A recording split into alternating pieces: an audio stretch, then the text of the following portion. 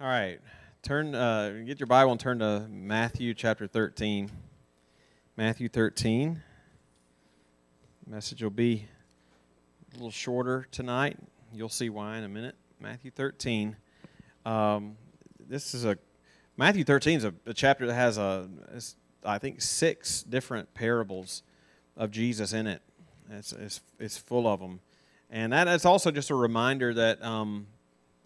We don't know that necessarily these gospel writers were presenting these parables in the real-time order that Jesus delivered them. Sometimes they compile them for their own theological reason, or whatever reason they had for putting this gospel together. But here we are in Matthew 13, and we've already in this chapter we've already looked at the purpose of the parables. We have looked at the parable of the sower and its explanation. We'll eventually hit all of these parables before it's all said and done. But tonight, we're going to look at 2 parables, 2 of them found here. And before you get alarmed about looking at 2, the longest parable we're going to look at tonight is a mere 2 verses, and the other one is 1. It's just 1 verse, and so. They are very simple and straightforward and to the point. And the point I think they both bring out is the worth of the kingdom. The worth of the kingdom. The worth of the value of the kingdom. So it's the parable of the hidden treasure and the parable of the pearl of great value. That's verses 44 to 46. That's what we're going to study tonight. The parables that we've studied to this point, though, I've said this almost every week, the ones that we've chosen to begin this whole series with are parables that have to do with, that describe, Jesus describing through the parable how a person enters into the kingdom. And strictly, these 2 parables we're going to study tonight aren't any different, but they do address that same issue from a slightly different angle. And what I mean by that is this. The other parables that we've studied to this point, when they focus on how a person enters into the kingdom, those parables that we've already studied, they have focused on the person who's entering the kingdom. The person. So, meaning it focuses on the humility of the person who enters the kingdom, or the lack thereof, person who doesn't, or the self-righteousness of the person who doesn't enter the kingdom, or the repentance and the faith. They're looking at the person who enters the kingdom. So you have that with the parable of the sower, for example. It had to do with the different soils that would receive the seed or not receive the seed, representing people who do or don't receive the word of the gospel. Then we talked about the Pharisee and the tax collector, and so we focused on the self-righteousness of the Pharisee and the humility and repentance of the tax collector. And Jesus said that man went down to his house justified and part of the kingdom. We looked at the parable of the prodigal son, and you had the wayward prodigal, but he came home humble and repentant, and his self-righteous older brother, Jesus was saying, one entered the kingdom, one didn't.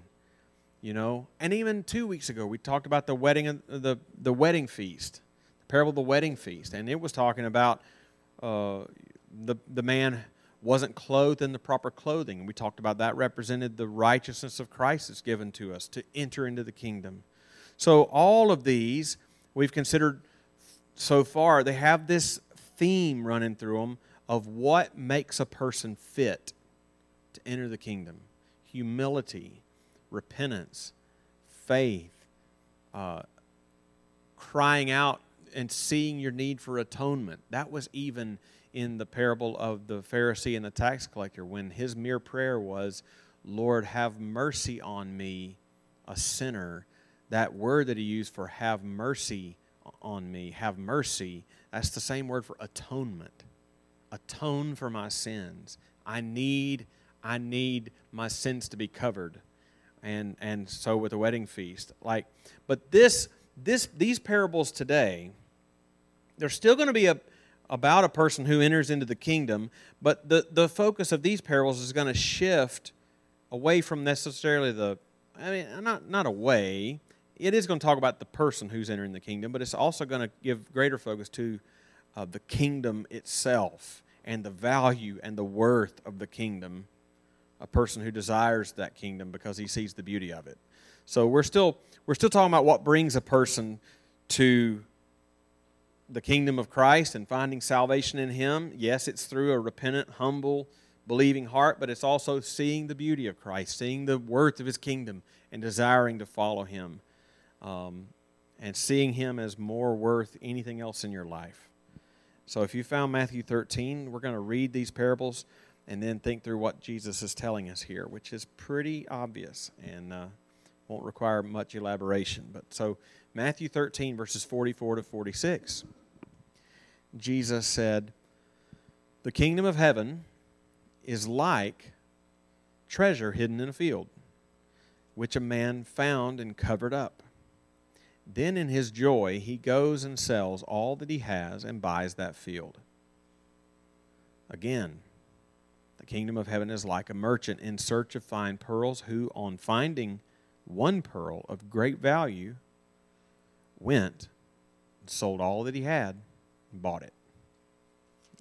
Let's pray. Lord, would you give us grace to study these words that are very brief, but Lord, they are just as much your holy, inspired, inerrant, infallible, sufficient, clear, authoritative, and necessary word as any other word that we might study in this book.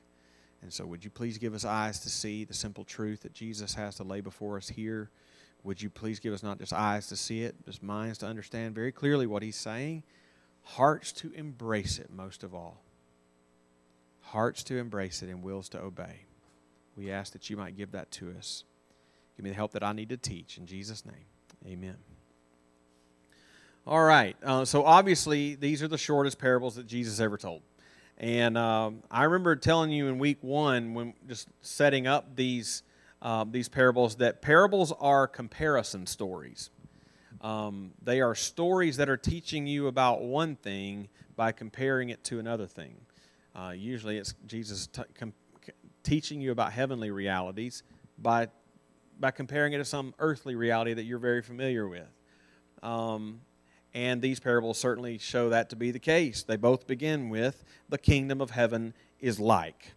And then he issues 2 simple but really profound comparisons to what the kingdom of heaven is like. So there are 3 basic components to each of these short parables. And I think these 3 components are going to guide our thinking through them. So if you're taking notes, I want to say a quick word first about the reality of the kingdom. The reality of the kingdom. Like I just said, both begin with the kingdom of heaven is like, assuming that we all know what the kingdom of heaven is.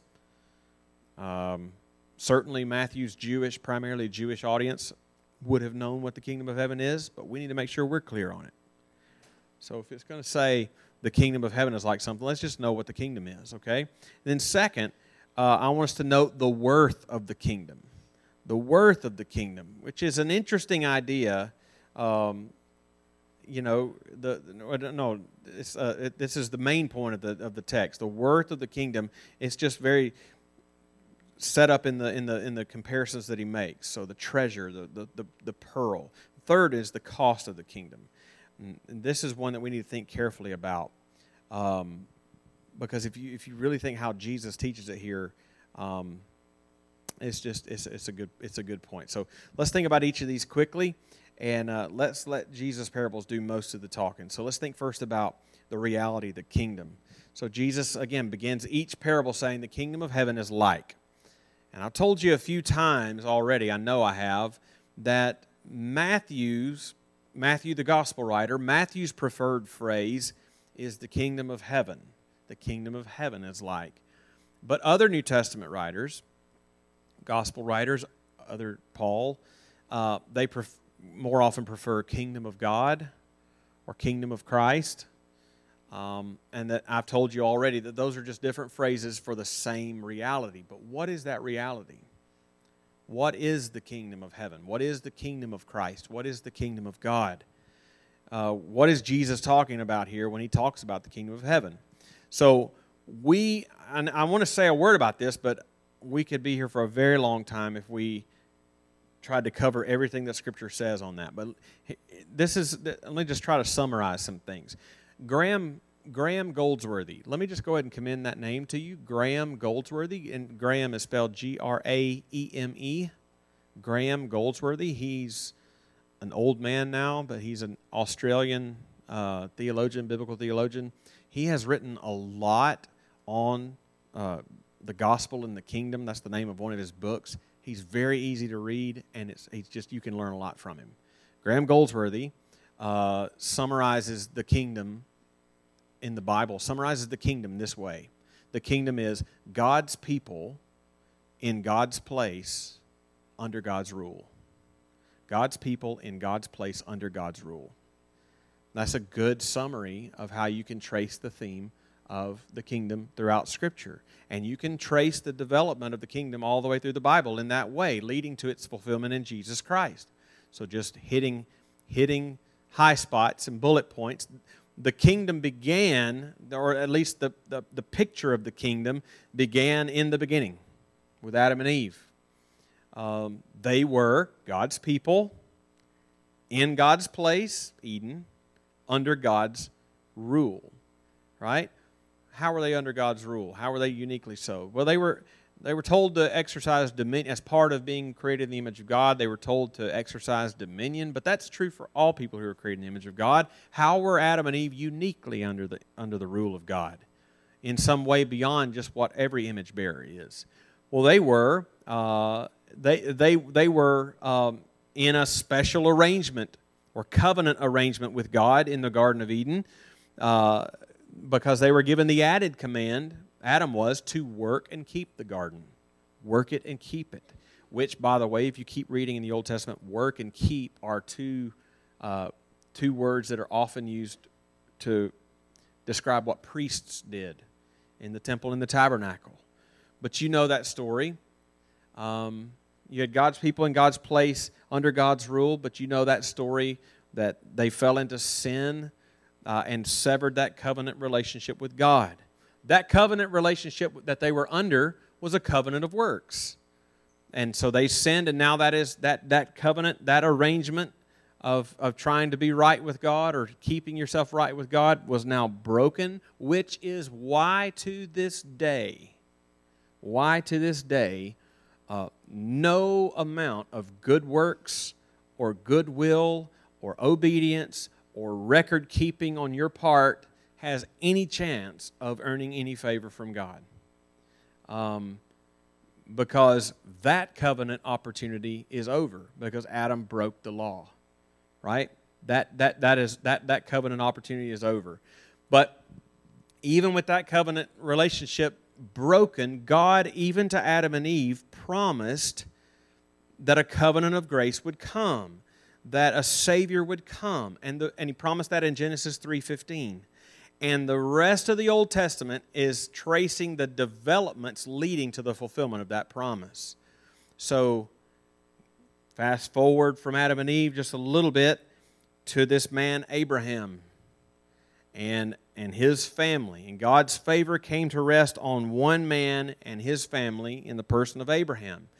God promised Abraham in Genesis 12, among other things, He said, I will make of you a great nation, i.e., kingdom, and all the families of the earth shall be blessed. So the kingdom now, when you come to Abraham, God's kingdom began to take more shape. God's people is now Abraham and his family, which is the nation of Israel, in God's place. Eventually it will be the promised land, right? Under God's rule, which will eventually be the law of Moses, right? And that would come just a few generations. And God made it clear to Abraham, even at that early point, that God, that the nation that God would form through his offspring would be a picture of the kingdom of God. Because He said, if you just jot down references, God told Abraham in Genesis 17:6, He repeated the promise to Abraham, and He said, I will make you exceedingly fruitful, and I will make you into nations, and kings shall come from you. Right? And just a few verses later, he says, I will bless Sarah. Moreover, I will give you a son by her. I will bless her, and she shall become nations. kings of peoples shall come from her. So, as the history of Israel moved on, kings did come from her. Kings did come from him. Started with Saul, hit its climactic point with David, right? And when you have the king in place, let's just center on David since he's the climax. You know he's the climactic king because God even makes another covenant with David. Now the kingdom of God, or that picture of it, is taking even more shape because now God's place in this point of the Old Testament story, God's place is still the promised land, right? And God's rule was still the law of Moses, but now God's people, yes, was still the people of Israel, but through their king, their representative. You watch the history of the later Old Testament, and God dealt with all the people based on the obedience or disobedience of their king. If the king is righteous, like King Josiah or King Hezekiah, the people are blessed. If the king is ungodly, like Ahab, or you name some of the other kings, the people suffer because God is dealing with all the people based on their king, whom He's treating as their representative, right? And so now we've got that element folded into this growing picture of what the kingdom of God is like. Now, you have this principle at play. In God's kingdom, God's going to deal with His people based on the obedience or disobedience of their king. And if you know the rest of the story, that turned out to be a train wreck in the Old Testament. Because of disobedience, they lost the promised land, they lost the kingship, and that's just showing that was not the permanent kingdom. That was just a picture of the kingdom coming. And even in the covenant that God made with David, God was promising David that a greater king would come after him. And when you march on through to the prophets, you come to, for example, Daniel, the prophet. And in Daniel 7:14, Daniel 14 says, "There came one like a son of man, and to him was given dominion and glory and a kingdom, that all peoples, nations, and languages should serve him. His dominion is an everlasting dominion, which shall not pass away, and his kingdom one that shall not be destroyed." And so Israel, even Adam and Eve and Israel, they were just small pictures of the true kingdom coming. The true kingdom coming would be made up of people from every nation and tribe and tongue, and represented and ruled by a king who is both God, his dominion is an everlasting dominion, and man. He's one like a son of man. And so when you come to the Gospels, and Jesus, for example, in Mark 1:14 and 15, Mark 1, Jesus came proclaiming the gospel of God and saying, "The time is fulfilled and the kingdom of God is at hand. Repent and believe the gospel."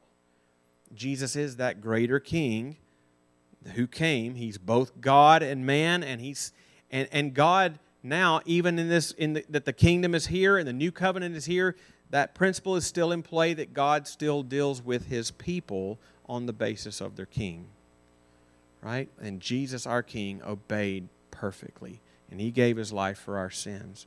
When God looks at me, He doesn't deal with me. If I'm trusting in Christ, when God looks at me, He doesn't deal with me based on me. He deals with me based on my righteous king, right? Which is why He says all that is required of us to be a part of His kingdom is to repent and believe. In that kingdom over which Christ is king, for those who repent and believe, we have Jesus as our representative high king and priest. So we are the people of God in Him through repentance and faith. That's the reality of the kingdom that He's talking about. When He says the kingdom of heaven is like, the kingdom of heaven is God's people, those who have repented of their sins and put their faith in Christ, and in Christ we are His people, in God's place right now in this world with a promise of a new heavens and new earth coming under God's rule. right? The word of Christ. But these parables aren't just about the reality of the kingdom. Clearly, the main point of this parable is the worth of the kingdom. The worth of the kingdom. Think with me just for a minute about that. Jesus makes two comparisons, and we'll be real brief here. Jesus makes two comparisons. In the first parable, verse 44, he compares the kingdom to a treasure. Treasure. And in the second, verses 44 and 45, 45 and 46, he compares it to a pearl of inestimable value. I mean, it doesn't take a scholar to realize that Jesus was saying that the worth and the value of his kingdom is greater than any other earthly good. And that's clear not just from what he compares it to, treasure and a pearl, but the immediate responses of those who see it. I mean, the person in the field immediately sees the value of this treasure. In fact, he sees it so clearly, he covers it up so that it will still be there when he gets back. He does not want to miss being able to have this precious treasure. And then you have this, in the second parable, this merchant. He's a merchant of fine pearls. This is his business. He knows what he's looking at, and when he sees this, he knows that this one great pearl is worth more than all the others he's ever seen. And the fact that Jesus did not elaborate more on either of these parables illustrates that this is one of those things that you either see or you don't. This is one of those things that you either believe or you don't. The New Testament is full of stories and full of warnings of people who saw in this world all that they desired in life. I mean, you have Jesus said it's hard for a rich man to enter the kingdom of heaven. It's hard because he is so satisfied. He thinks what he has is so valuable. Or you have a man like Demas at the end of Paul's life. Demas, who had gone on missionary journeys with Paul, but at the end of his life, Demas deserted and left the faith that he once professed. Why? Because he fell in love with this present world. The things of this world were too big in his eyes that he could not see the value of the kingdom. Right? The New Testament warns us so much about that. And we see the worth of the kingdom even more when we think about the cost of the kingdom, which we want to think about just finally. Because this parable, I struggle with knowing how to even elaborate. What Jesus says is just to the point, and you either see it or you don't. What he says about the cost of the kingdom, it's an interesting aspect of these parables, because on the one hand, the worth of the kingdom is seen in the fact that the person who finds the treasure in that first parable and the merchant who finds the pearl in the second one, they don't just immediately see and recognize its value, but they sell all that they owned to get them. But that's the other hand, because they sold all that they owned to get them. Like to have that pearl of great value, to have that treasure. So it's an interesting way to think about the cost of the kingdom, because in the parable, it costs you everything you own. It costs you everything you own, but only because it's worth more than you own. And because it's worth more than you own, it doesn't cost you anything. You see that? It's an interesting thing. It costs you everything to obtain because it's worth more than that, but because it's worth more than that, it doesn't cost you anything. Even though you gave everything you owned. It's like Isaiah 55. Come, everyone who thirsts, come to the waters. And he who has, listen to this phrase, he who has no money, come buy and eat. come buy wine and milk without money and without price? Why do you spend your money for that which is not bread, and your labor for that does not satisfy? The bottom line is that this parable, this is Jesus just saying, following Him is worth all that we have. He said it in so many different ways other than this. He who loses his life for my sake will find it. Jesus said, count the cost to follow Him, because to many people it does seem too costly. It's because they cannot see the beauty of Christ and the value of His kingdom, because they're so absorbed with the value of the earthly things that they have. By the way, there's a great book that'll shake you into reality, and that's called Ecclesiastes. Ecclesiastes will say, boy, I had all that stuff, and it's hevel. It's a mist and a vapor. Jesus said, count the cost. And to others who have a hard time following, there's also others who see, like I said, you see it or you don't. You believe it or you don't. Some people can't see it at all, but in the parable, in the first parable, the hidden treasure, did you notice that Matthew, the one distinction between the two, Matthew straight up says in his first one, he says, then in his joy, he goes and sells all that he has and buys that field. And I just leave you with this. I believe that most of you in this room are believers. If you're not a believer here, I pray that you keep coming and keep beholding what the Scriptures say about Jesus, and the Holy Spirit will give you eyes to see His beauty and the worth of His kingdom, and the crumbling worth of anything that we have here. And I pray, but I know most of you are believers in this room. And I just want to give you this warning that even if in that moment that the Holy Spirit opens our eyes to see the beauty of Jesus and the worth of His kingdom, and you repent of your sins and you run after Jesus, we still have a nagging sinful nature that the worth of the kingdom, if we're not careful, gets smaller and smaller in our eyes as time goes on.